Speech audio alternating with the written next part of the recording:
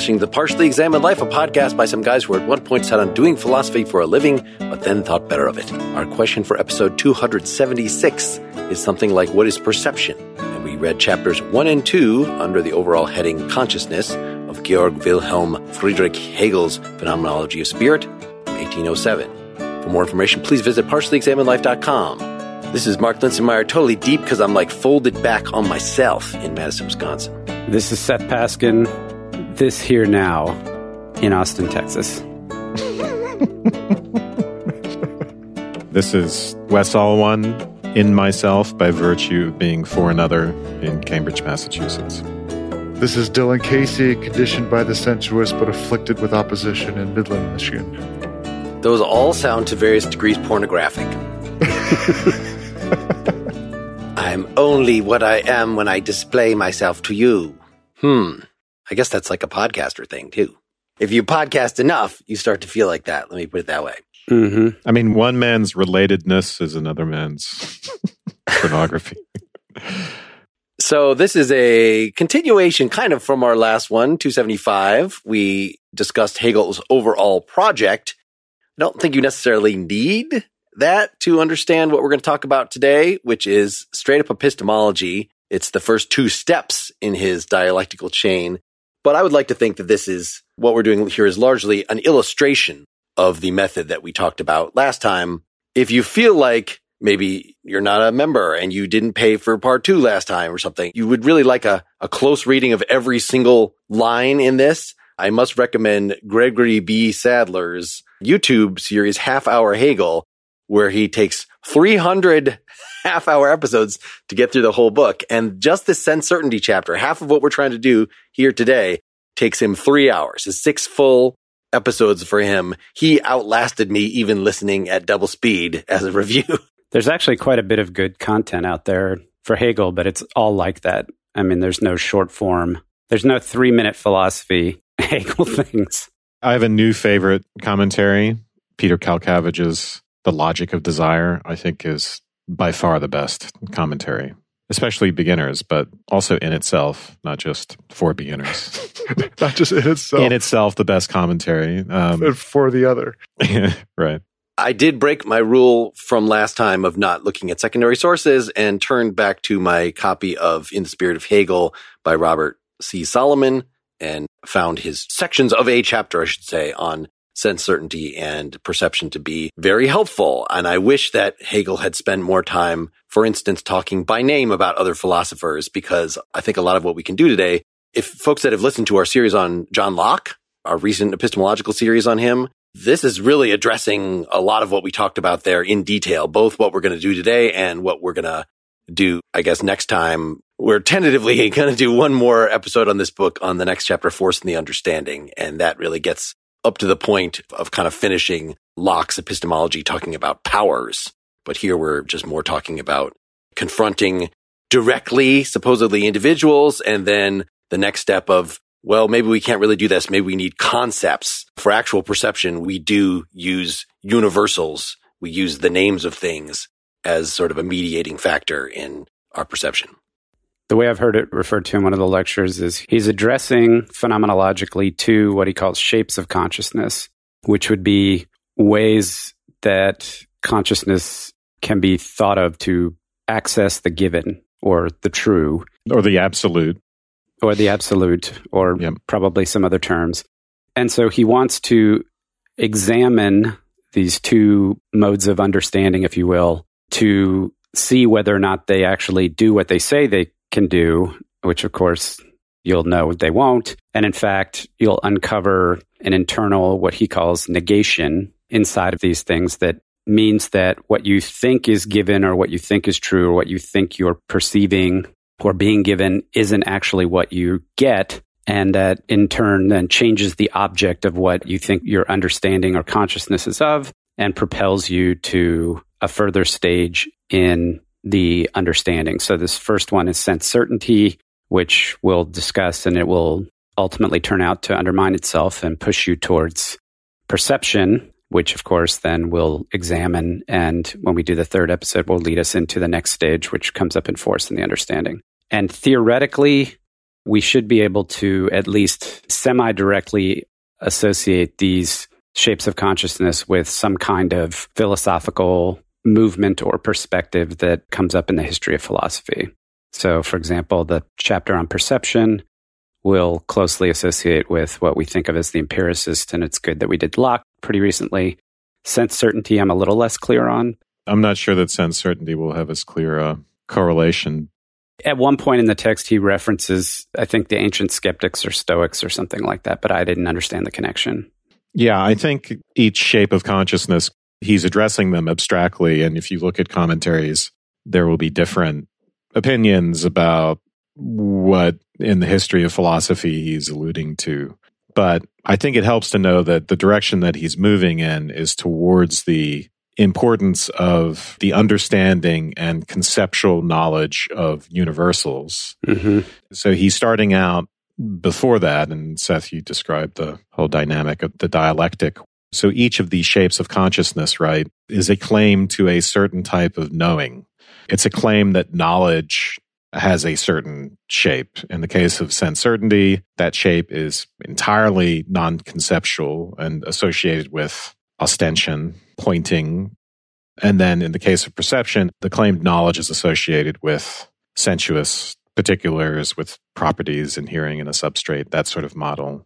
And the way they break down is to fail on their own terms, right? So it's important, given what we discussed in the previous episode, that Hegel wants to think of himself as entering into each of these shapes of consciousness, each of these positions, and then showing how they fail for themselves, right? Just being a phenomenological observer and seeing how sense certainty undermines itself, so that he's not just some philosopher looking from the outside and saying, here's how I'm going to refute this. Sense certainty will refute itself. That gets a little bit confusing because Hegel does step outside and he's looking at these shapes from the outside and from the inside, and it's not always clear when he's doing that. But that's the general dialectical goal. And just as a general overview, sense certainty, right, is going to undermine itself by illustrating that we can't refer to bare particulars, that we're always using universals, that pointing implicates universality, that there is no such thing as just pointing independent of universality. There's no such thing as a non-conceptual knowing. And then for perception, it's going to turn out that the whole model of a substance or a substrate in which properties inhere is too unstable because it implicates conflicts between manyness and oneness on the one hand, and self-identity or individuality, and then relatedness on the other. And those conflicts cannot be resolved on perception's own terms. I found helpful in navigating this, connecting Hegel's dialectic with Kant's antinomies. So the idea of an antinomy, to remind folks, or maybe you don't know this term, is there's two sort of models for what you want to explain, and there's just nothing that decides which one is better. And so this is really his whole critique against metaphysics at all. You could ask, for instance, does the universe have a beginning, or does it just go on forever? And each one of those options makes a certain sort of sense. You could argue for it, but neither of the arguments is going to be better than the other. And so, like, as far as the person contemplating this problem goes, what makes sense to you goes back and forth between them. And so what really has to be, if you want to give an account of your global relationship to that problem, right, your relationship to the unknown or the unknowable, then you would have to give some sort of, I've called it like a stable ambiguity before in the context of free will versus determinism. So we just saw that at great length in the Fichte, where he says, yeah, okay, it really seems to make sense that there's this causal network and we're part of it. But it also seems to make sense and be desirable, and for some practical purposes, that in fact, we are entirely free. And there's nothing about our experience that determines either way. And so it's like our mind just goes back and forth between those.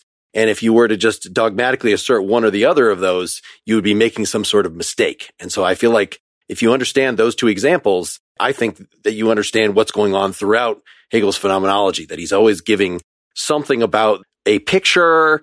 And like initially in sense certainty, it's just knowing the object. And obviously the object is the thing that's essential. But if you think about it, well, maybe what's essential is the contemplator, and it sort of goes back and forth, and you end up, according to Hegel's, like pushing you towards some sort of synthesis and some new level. And that's one of the things I'm wondering about, is whether you have to push forward to a new level, or you could just, as we're going through here, be satisfied with saying there's a stable ambiguity here. Yeah. For Kant, there is no movement forward, right? Exactly. Yep. The solution is just to say, well, we can't know the absolute. There is no knowledge of the absolute. We only know appearances, and we're forever cut off from things in themselves. And those antinomies are directly relevant, right? Because he's dealing with some of the big candidates for absolute knowledge, including God and the human soul and cosmos. So Kant says, yep, that's it. We have the antinomies. This is irresolvable. Knowledge is impossible. Hegel's going to say the whole innovation of the dialectic is to take antinomies and make them dynamic, make them have synthetic outcomes, which lead to new antinomies, and keep pushing things forward until we find out that absolute knowledge is possible after we run through all the previous contradictory stages. It's a kind of bootstrap method, right? Because he wants to make sure that we're never going outside the box. It has to be that we are going to obtain knowledge of the absolute from within the absolute effectively, and have a foundation that's born from within. And that's by this dialectic going back and forth in constant refinement. Yeah. There are two things that I thought of when I was going through this. One, of course, postdates Hegel, which is this kind of autogeny recapitulates phylogeny kind of thing, where, as Seth was summarizing, these stages also are recapitulating stages of philosophical thought. And so there's something very, very reminiscent of the way in which we often think of evolutionary processes in higher level organisms, and that the embryological development of mammals, if you watch it, you look through those stages, you see the stages of evolutionary development in the history of the organism. There is a history embedded in the current state of the philosophical, cultural development of the organism and the culture that is recapitulated by each of these stages. And I was wondering, there's something developmental, in fact, for an individual human being going through these different stages, sense certainty and perception, force and understanding, that the access of knowing and the process of refinement and the things that the conscious is working with and the level of abstraction is appropriate to a certain level of education or development of personal spirit. And then there's a breakthrough, and that process is understood to be educationally, intrinsically dialectic. To me, it's all those circles were going on.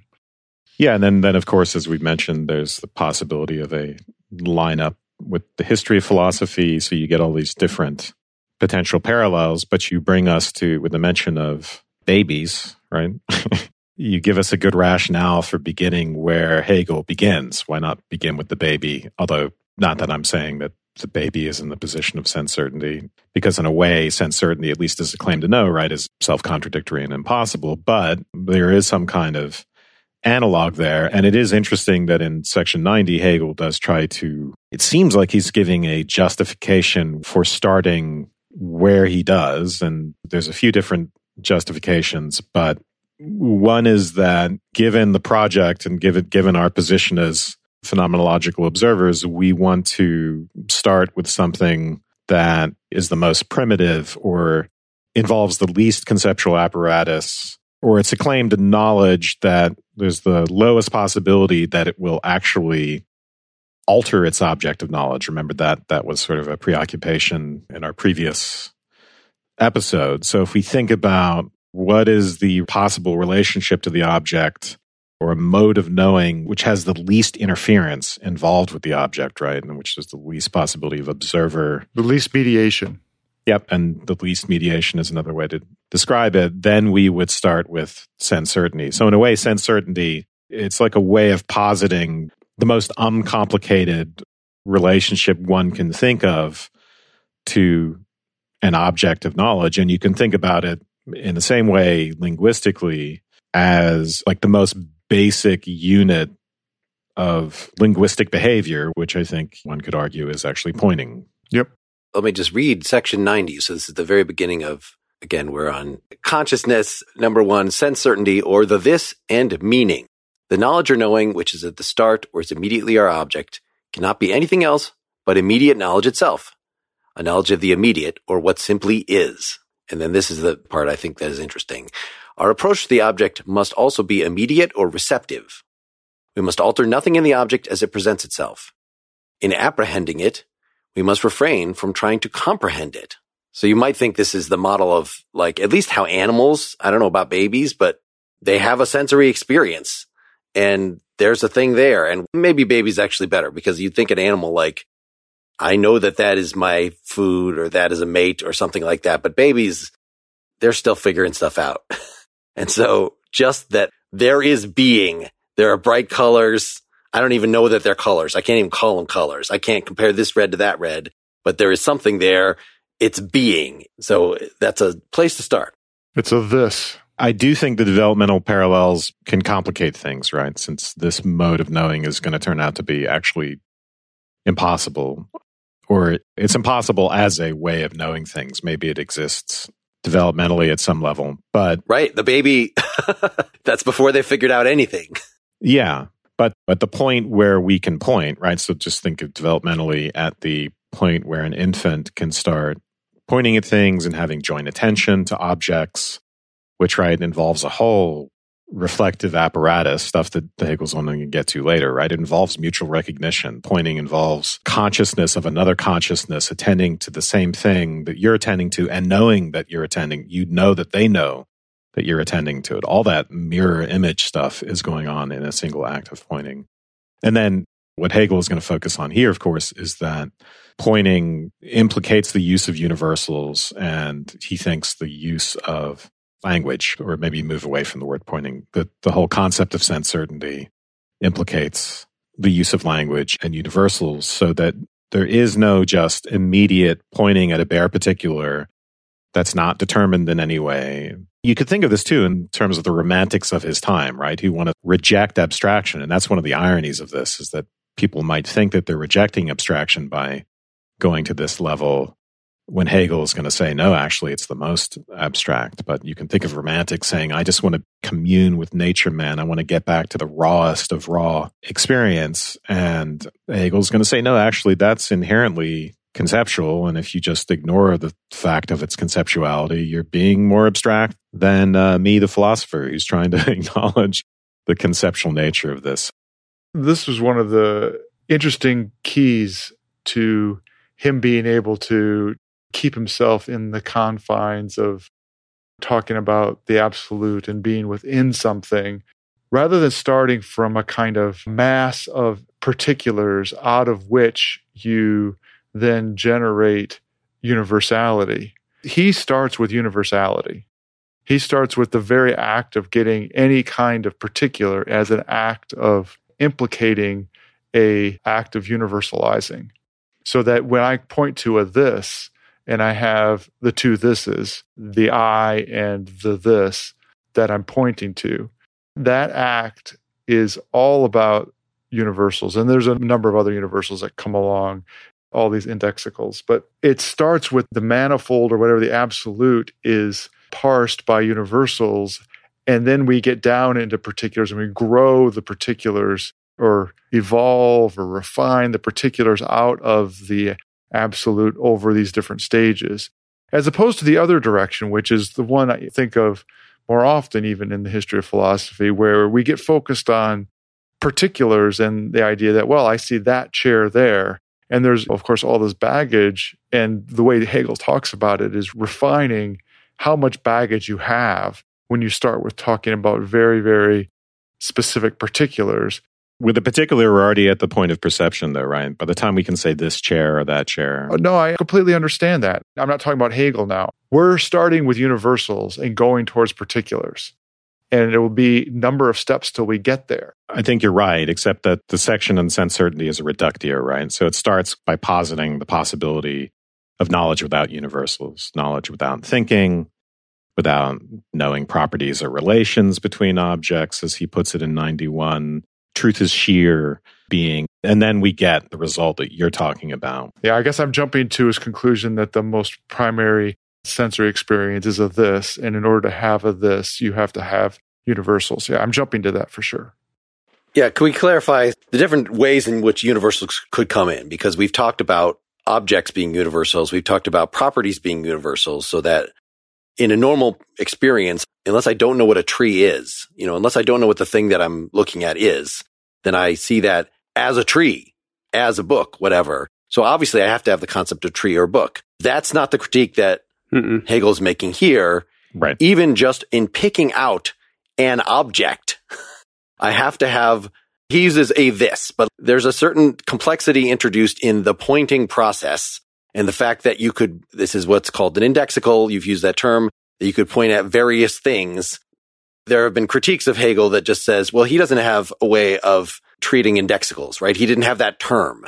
Whereas what you should do, if you want to talk about what I'm referring to when I say a this, and I'm pointing to a particular tree, then I should take the indexical out of it and try to restate it in some way that different people at different times and different places could all be talking about that thing. Well, even if you did that, so I'm not even going to use the word tree. I'm going to try to avoid you still have to have the concept of an object, an individual entity.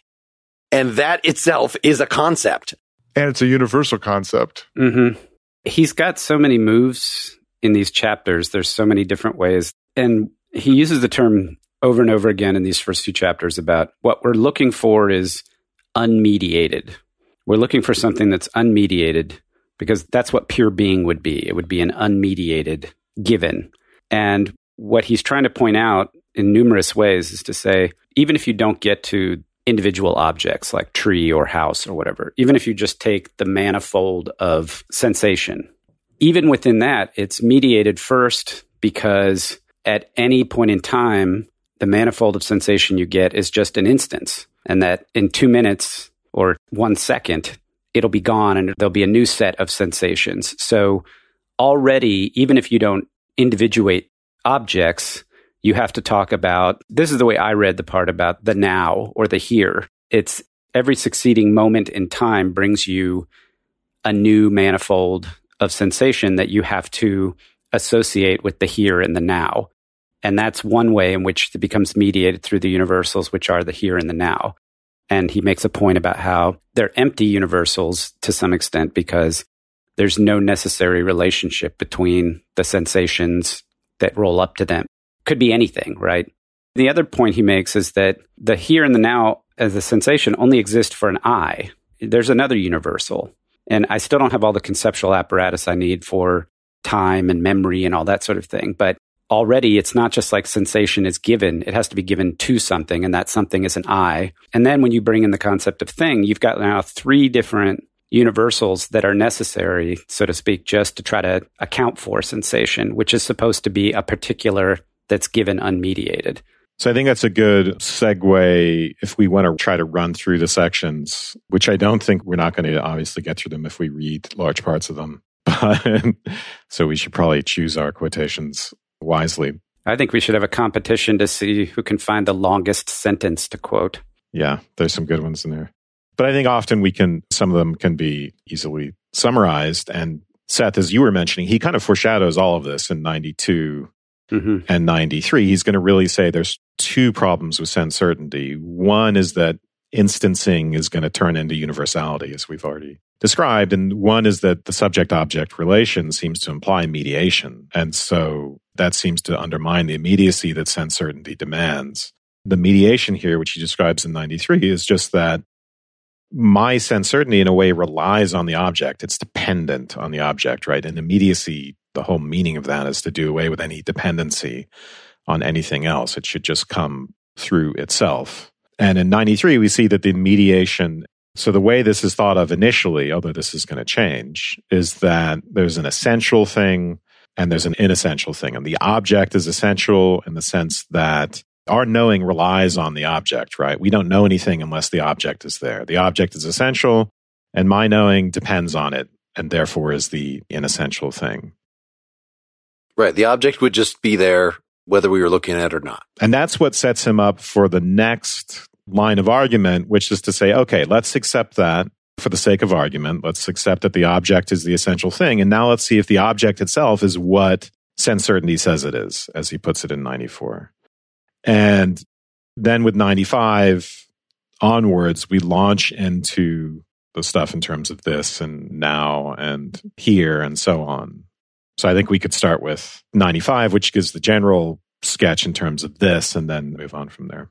So just a parallel, I mean, we've been skating around whether sense certainty is an actual thing that could be experienced, right? If it's simply a claim that just makes no sense at all, then nobody could possibly experience it. Nobody could be in this situation, maybe a baby that doesn't have any knowledge at all. But what was helpful to me in looking at the Bob Solomon, the secondary source, was that he strongly claimed that no, actually Hegel is arguing against real philosophers, including like Bertrand Russell, who is a modern early 20th century empiricist. I think we should actually read him on this soon, his Problems in Philosophy, in a way that should be very familiar to folks that are familiar with empiricism. Says our basic form of knowledge is acquaintance, right? I just directly am aware of this thing. And then I can like build concepts on that. I can compare it to other things. And then I can have knowledge of things that I've never seen because I can describe them in terms of these building blocks that come from acquaintance. So it's the given. Any philosophy that thinks there is a given, and we've had whole episodes then, like on Sellers, the myth of the given, that are also, like Hegel, arguing against these very views. So I think that you could see what the supposed object that Wes is talking about, according to sense certainty, as just being, there is some kind of given that then we take and maybe we do something with. Yeah. I think it is controversial among commentators whether we identify sense certainty with sense data theory, for instance. But I don't think it hurts to try to think of it in those terms, at least initially. And supposedly with sense certainty is we're not applying universals and properties and descriptions and relations and all these things.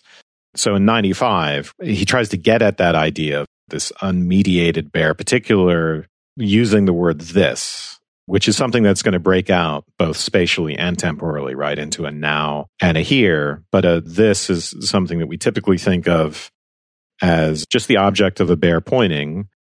And it's the right word because we don't want to think of me communicating with you and saying that cow over there is is motley or something like that. We want to avoid all description as much as we can, as unrealistic as that ultimately is. We need to avoid descriptives, or at least try, right? And it turns out it's going to fail, but that's what we're trying to do.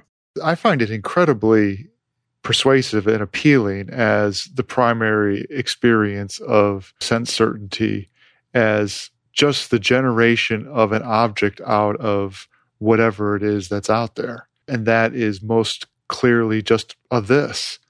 That, to me, makes complete and utter sense as the mode in which you would have no other descriptors for it. And the observation that that is fundamentally an abstraction or an application of a universal sounds to me spot on. Well before I, even temporally, much less conceptually, before I have a red or a motley or a cow or any of those things, I have a this as my interaction with the world out there. I get that. That makes sense to me. What section were you up to, Wes, there? You were going through 95. He tells us that the this is going to break out into now and here. And then the problem with the now, at the end of 95, the problem with the now is that it basically ranges over particulars. It's a universal that ranges over different particular moments. For instance, night and noon, I use the same word. Now it's noon, a little time passed. Now it's night. Same word, different moments, universal referring to two different particulars. And that's, as he puts it, he loves this word indifferent. It's indifferent to them.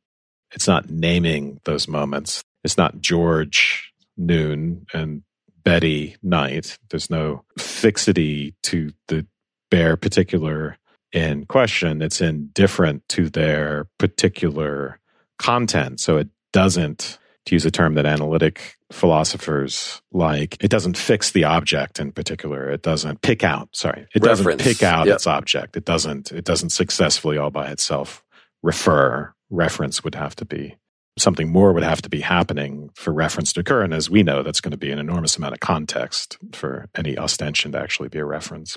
But what does happen is you get left over, these are all nows. And so he calls it this self-preserving now.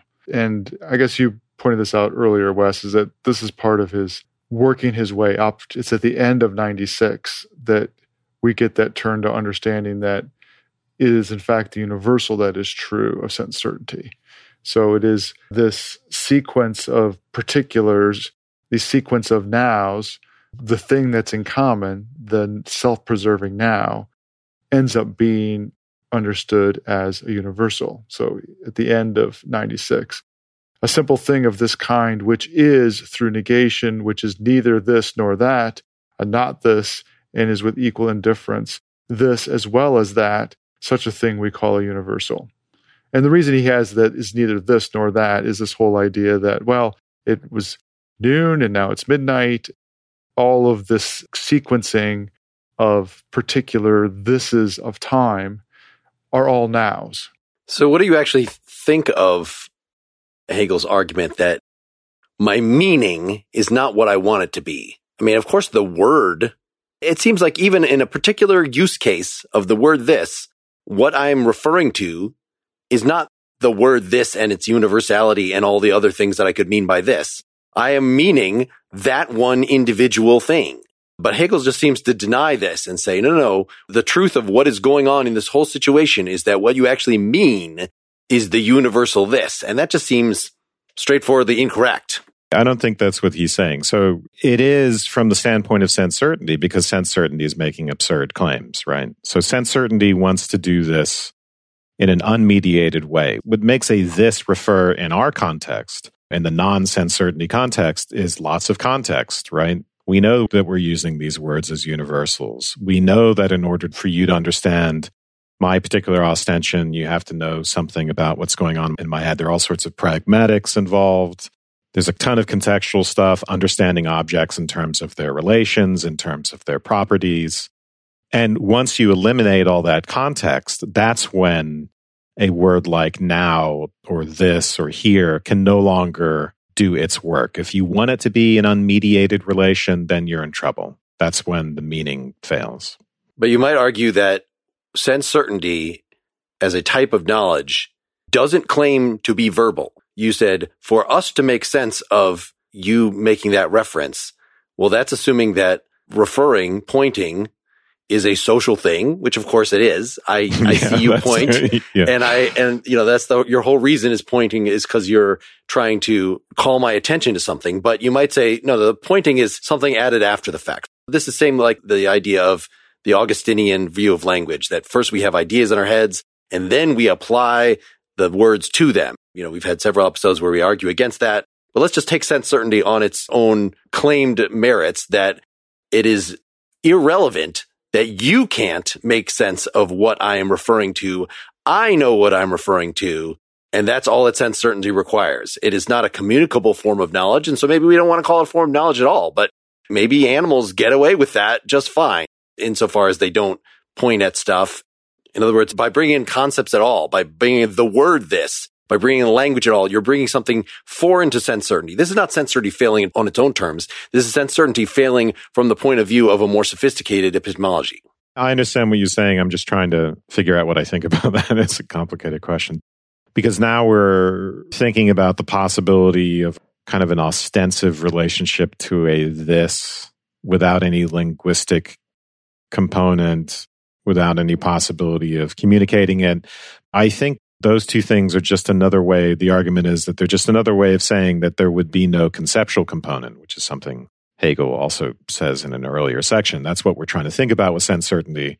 We're trying to think about an entirely non-conceptual knowing, not just a non-conceptual relationship to an object, but the idea that that can be a form of knowledge. And that, I don't know how we arbitrate that. Prior to the pointing that's involved in a this, that is a communicative act to another being, would be that act of pointing as differentiation that is to myself. And that's would seem to me to be enough as separating the this out as a particular this in sense certainty, as implicating a universal. And it's not even that you have to be thinking about the word this and thinking about it as a universal, but by picking out a being, this is what I take him to be saying, the experience of sense certainty is there is a this and an I, and there's those two thises, and you can't have it without that. And that act has embedded in with it a pointing out of it of language and universals. Some level you are bringing it to bear, but it's not as if you are applying it purposefully and say, I'm going to apply a universal and I'm going to pick out of this. It's that the act of doing so is doing that. Yeah, I think Mark is questioning whether ostension really does imply a universal. That's Hegel's argument, but if we do away with this whole imaginary scene of someone pointing and using words, I think it's still valid. I mean, I think even if you get away from the ostension component, what Dylan just characterized it as is sufficient. He's got at least 3 distinct movements here that could potentially undermine the sense certainty claim. And I don't think he needs all of them. And I think what Dylan just characterized to me is sufficient. But in essence, if I'm going to extract from 2 sections here, beginning of 92, he says, when we look carefully at this pure being, which constitutes the essence of this certainty, and which this certainty pronounces to be its truth. But when we look carefully at this pure being, which constitutes the essence of this certainty. So the claim of sense certainty is that the immediacy present of this particular sensation is the pure given, the pure being that is this thing, and that somehow you have access to it. The point is, take which path you want. Ostension, the introduction of the I, the fact that the certainty is just one instance of many nows or many heres. And what he says is really, if you get over to 97, what we've actually got here when we universalize is being in general. So we've just moved from this pure being, this, you guys are probably not looking at my camera, but I'm doing scare quotes, this pure being to being in general. And he's basically saying there has to be some element of being in general in order for particular being to be given in the way that sense certainty says it is, but sense certainty denies that being in general is being employed. And I think there's 3 or 4 different arguments there. Do you think your objection has been addressed? Because I'm not sure that it really has. I mean, we're restating Hegel's arguments, but... The response I had in mind, I got this from Solomon, which is the private language argument, Wittgenstein's private language argument, that you might think that you, by yourself, pre-linguistically, could pick out something and say, that's what I mean. You know, I'm not using any words, but I'm pre-verbalizing to myself the meaning of the reference to a particular object. And according to this private language argument thing is that you could not keep track of that, right? That would sort of work as a momentary thing, but then there would just be, you need some sort of criterion, you need some sort of system, which is going to be a socially developed system in order to actually keep track of this going forward. So when we're talking about the here and the now, well, it's a system of placehood and a system of time. And those are things that you would never come up with by yourself. You have to be taught that, you know, if you were merely a creature in a sensory deprivation tank or something, you would never come up with the notion of time necessarily. But those are contingent questions of like psychological development. We can just posit a subject who is fully formed and then wonder what it can do, wonder if there's a sense certainty component that it by itself amounts to knowledge. Yeah, let's also take seriously the fact that this is intended to be a phenomenology. He's not trying to build a developmental account, which is 7 years ago when we did this. That's what I thought he was doing. But I think he intends for us to come at this from the perspective of the subjects that we are right now when confronted with this truth claim that sense certainty provides pure, unmediated access to true being. And he's going to say, no. And, you know, I'm with Dylan on this one. I think there's a number of different ways that you can get at that. But his point is there's no such thing as unmediated access to pure sensation. And I want to say that this, of all of the things, seems to me to be the least controversial. But what we seem to be concerned about, what we're bringing into play as far as concepts or standards that he's going to use to judge that claim. Is that really what we're talking about? I think we should keep Mark's objection in mind as we move forward, because it kind of puts Hegel's argument into perspective. I mean, it gives us an idea. Because obviously, like, for instance, animals don't use language. And they point. I think they use some version of concepts. Obviously, they can pick out things in the world and probably have concepts of time, even if not like systematic. Not great, right? Your dog does not have a great concept of time. That's why it's at the door all day waiting for you and treats the 5 minutes you're gone as if it were 50 hours or something like that. But we'll see some arguments that I think might, Seth and Dylan, I think you're both pointing out that as we move forward, we're going to see some arguments that actually might be able to successfully handle Mark's objection. So I don't think that the I, capital I, the subject, comes up until section 100, is at least the first time I'm seeing it, that he thinks he's established well enough with the now and the here that for us to have any ostension at all, for us to refer to any particular thing, we have to have a system of time. We have to have a system of place and understand whether we have the word indexicals, whether we know the theory of indexicals. We have to understand what pointing is all about.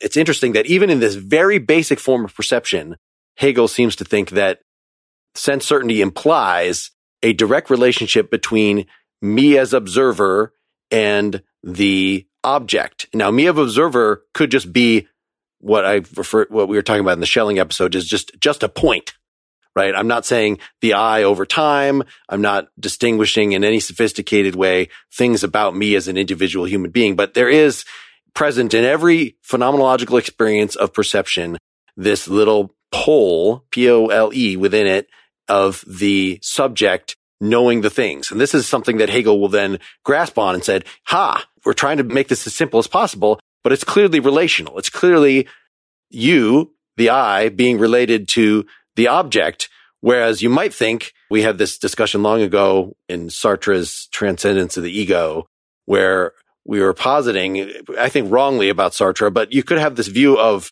knowledge where the simplest kind of knowledge is you're not aware of yourself at all. You're just aware of the thing. That is sort of like your awareness is just a bowl, and you have the perception right there, the thing that is being perceived right there in the bowl, and there's no reference to an I at all in there. And Hegel seems to think that, just like Fichte and Schelling and all these other folks that we've looked at recently, that no, for sure, every single time, even in the simplest case, you have a sense of yourself of some sort. Just as far as to catching us up on the structure of the argument, because you've moved us ahead a few sections, he's going to say that in 99, he's going to tell us that we were treating the object as the essential thing, but it turned out negation and mediation were essential to it. You know, the this and universality. So now let's say that the relationship between knowing and the object are reversed, right? The object is the unessential thing to certainty. And what's essential to certainty is the fact of my knowing it. So he'll say sense certainty is driven back into the I. The point is that sense certainty is going to try to a new gambit. Sense certainty is defending itself against these attacks. And the new gambit is to try to index particular nows and heres to fix them to something that is actually persistent or seems persistent at first, right? It's not going to turn out to be that way. And that is the self. So if we say that the object is not the essential thing, but it's kind of dependent on me picking it out, and I link the use of now to a particular moment and here to a particular place by indexing them to my particular acts of sensing, right? What we're going to say is I can fix the particular now and here by connecting it to my particular acts of sensing. So we have new thises, not nows or heres, but sensings, knowings. And that's the question. Does that actually work? Well, doesn't it fail on 103? You summarized this dynamic that we have regarding sense certainty, and up to 102, we're going to use the I. Well, 103 is a new gambit. 102 is the failure of what's proposed in 101, which is that the I is actually just a universal as well that ranges over a different sense of particulars, whether new particulars are right or not. Nows or heres, they're seeings, sensings, knowings. So the I is just a universal that persists over those things. So I mean, in the same way we saw it with the object or the this, I might mean a single particular I, but I can't really say it. I applies to different time slices of my identity, and it also applies to other people. So it's a doubly problematic universal. But the end of 101 sounds a little bit like what Mark was referring to as a candidate, right? The force of its truth lies in the I and the immediacy of my seeing, hearing, and so on. The vanishing of the single now and here that we mean is prevented by the fact that I hold them fast. And then a little bit further down, this I, see the tree and assert that here is a tree. But another eye sees the house and maintains the here is not a tree but a house instead. Both truths have the same authentication, the immediacy of seeing and the certainty and assurance that both have their own knowing. Yeah, both have their own knowing, which is to say the knowing itself is the new immediate particular, the new bare particular. Yeah, and then in 102, we see how that fails. Let's see how it fails. I think we should not avoid quotes entirely. So, okay. I mean, I gave my summary of 102, but yeah, if you want to dig in. What does not disappear in all this is the I is universal, whose seeing of the tree or of this house, but is a simple seeing which, though mediated by the negation of this house, etc., is all the same simple and indifferent to whatever happens to it, to the house, the tree, etc. The I is merely universal, like now, here, or this in general. I do indeed mean a single I, but I can say no more what I mean in the case of this I than in the case of now and here. When I say this here, this now, or a single item, I am saying all this is, all heres, nows, all single items. So your summary was great, Wes, but this is clarifying a little for me that he does admit that you can mean the single thing. You can't say it. Whereas I think the stronger argument is you can't even mean it. Right. No, that's a very good point. Yeah. Similarly, when I say I, the singular I say in general all I's. Everyone is what I say. Everyone is I, this singular I. When science is faced with the demand, as if it were an acid test it could not pass, that should deduce, construct, find a priori, or however it is put, something called this thing or this one man, it is reasonable that this demand should say which this thing or this particular man is meant. But it is impossible to say this. Is he saying something mean about Schelling there in that last part? No, I don't think so. But maybe, Well, because, this whole, we need to derive the self somehow. But I wasn't sure if deriving the self in the way that we were just trying to do, and that's our last Schelling discussion, had anything to do with deriving a priori something called this one man. It might just be a fundamentally different thing.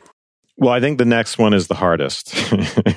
He attempts to find an ingenious, or sense certainty tries to find an ingenious way out, which is to say that the essential thing is neither the object nor the I, but that the whole of sense certainty is essential, which I will take to mean in between 1 and 3 and 104, and you guys can see if you think the same thing. But what I think he means by that is that now we are going to take these little subject-object slices. So it's just the subject and the object as a molecule, let's say. And then we take slices at T1, T2, T3. We're not going to compare those different dyad slices. We're not going to relate them and say the now has become a new now and all that stuff. They're kind of windowless and monadic, and they're supposed to stand on their own now as bare particulars. So instead of different knowings that were related to each other by adhering in the same I and the same self, we could just say, well, each temporal slice of a subject, we'll just treat that as its own subject. Let's forget about temporality. And we could say that that little subject-object relation at time t is its own immediate, certain thing. Does that make sense? Am I getting that right? Or I think that's what he's saying as the next possibility, the next peri of sense certainty, which doesn't he summarize that as I am a pure act of intuiting at the end of 104? Yeah. So he's going to set all this up in 103 to 105, and then 106 is where he's going to break it down. Yeah. But one way of saying, like these molecules, right, in 103, I am a pure act of intuiting. I, for my part, stick to the fact that the now is day, or that the here is a tree. I also do not compare here and now themselves with one another, but stick firmly to one immediate relation, the now is day.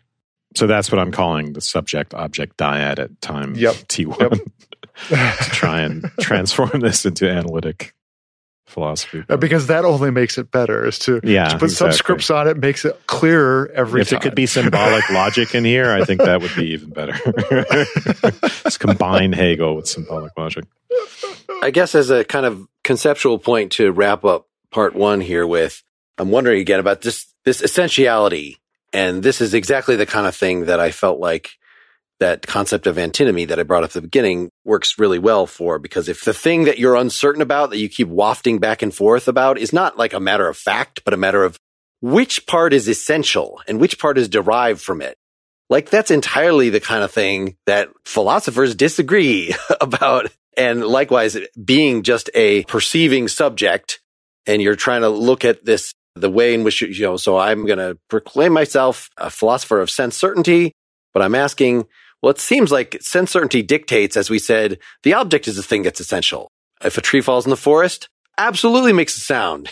It absolutely does all the thing. We could all be dead. There would still be objects up there. This is not a dogmatic dismissal of idealism, but it's saying this is what sense certainty actually tells us. Sense certainty is dogmatic in the way that Schelling was objecting to. But then when I think a little more about it, I feel like because of these concerns with indexicals and things, that really it's what we came down to. What's essential is the instant, the momentary relation of me as a subject to a particular scene. And I don't know, actually. Maybe the tree does disappear when I'm not there. But what I can be absolutely certain of is that this one act of perceiving completely happened. And so that is the essential thing. Everything else is going to be derived from that in some way. The existence of an eye over time, the existence of the tree over time. And the fact that you can go back and forth in your mind between which of these is essential is completely demonstrating that what we're doing here is interpreting phenomena. And so the fact that there is an ambiguity, maybe an irresolvable ambiguity in the way that you interpret these phenomena, one interpretation seems just as good as the other one. This is the thing that's supposed to push us forward to the next stage. He breaks down this final gambit in 106 to 108, and some of it is kind of obscure, but I think it's really important, and it's probably the most convincing part of this.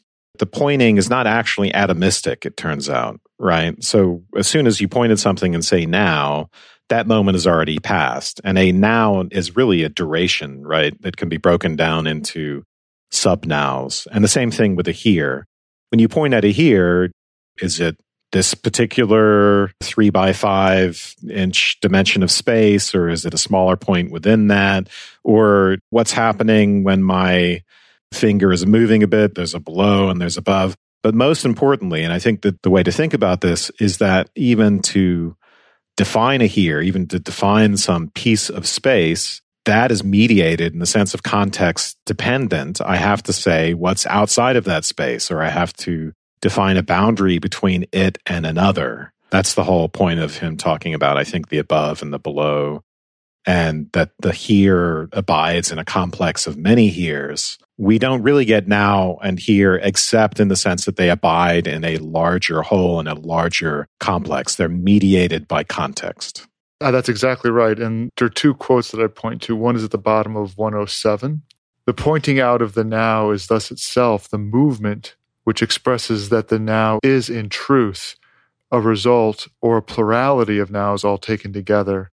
And the pointing out is the experience of learning that now is a universal.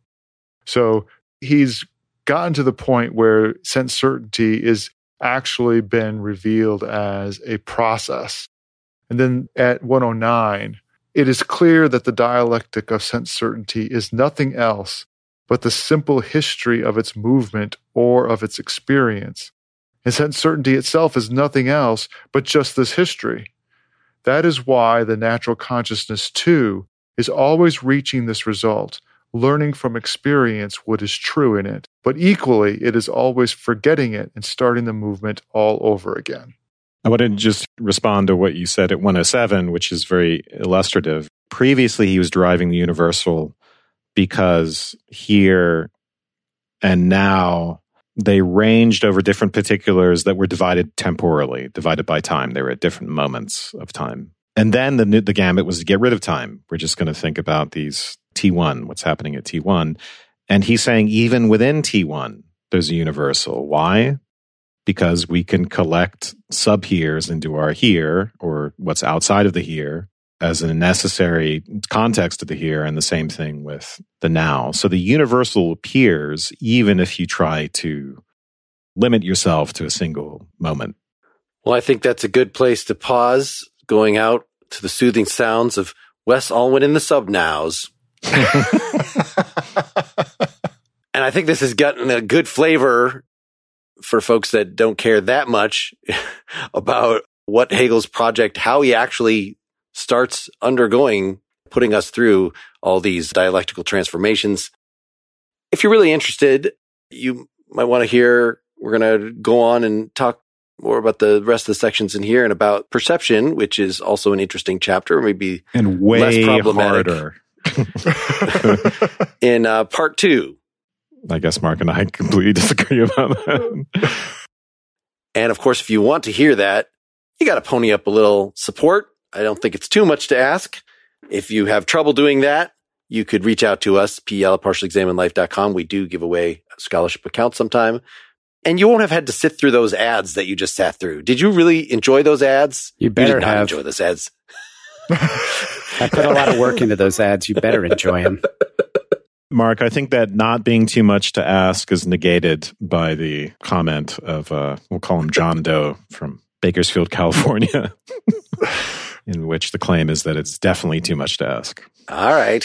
And that we suck, but that it's very frustrating not to be able to get part 2. Even though it sucks. So, lots of dialectic going on. I wasn't going to bring up the bad review, but yes, so folks can do that, partiallyexaminedlife.com/support. I think we are, for the next episode, as we said, going to go on and do another part of this book. I don't think it will matter if you missed the perception one to get to force and the understanding, so long as you have in mind clearly what we talked about with John Locke in terms of power. So maybe go back and spend your time reviewing our Locke episodes if you feel like it is I like all these connections that are coming up. And of course, if you have other ideas of things you would like us to cover, you can email us. You can comment on Twitter by following us there. You could comment on Facebook. There's the Facebook page and the Facebook group that you can start your own discussions.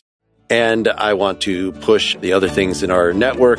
Wes's Subtext is doing wonderful things. I have a new philosophy versus improv show that I'm really, really enjoying doing. Pretty much Pop a Culture podcast has entered a whole new era. And of course, the music podcast, Nakedly Examined Music, is doing what it's always done. So many choices for you. Hope to see you. Good night, everybody. Good night. Good night. Good night.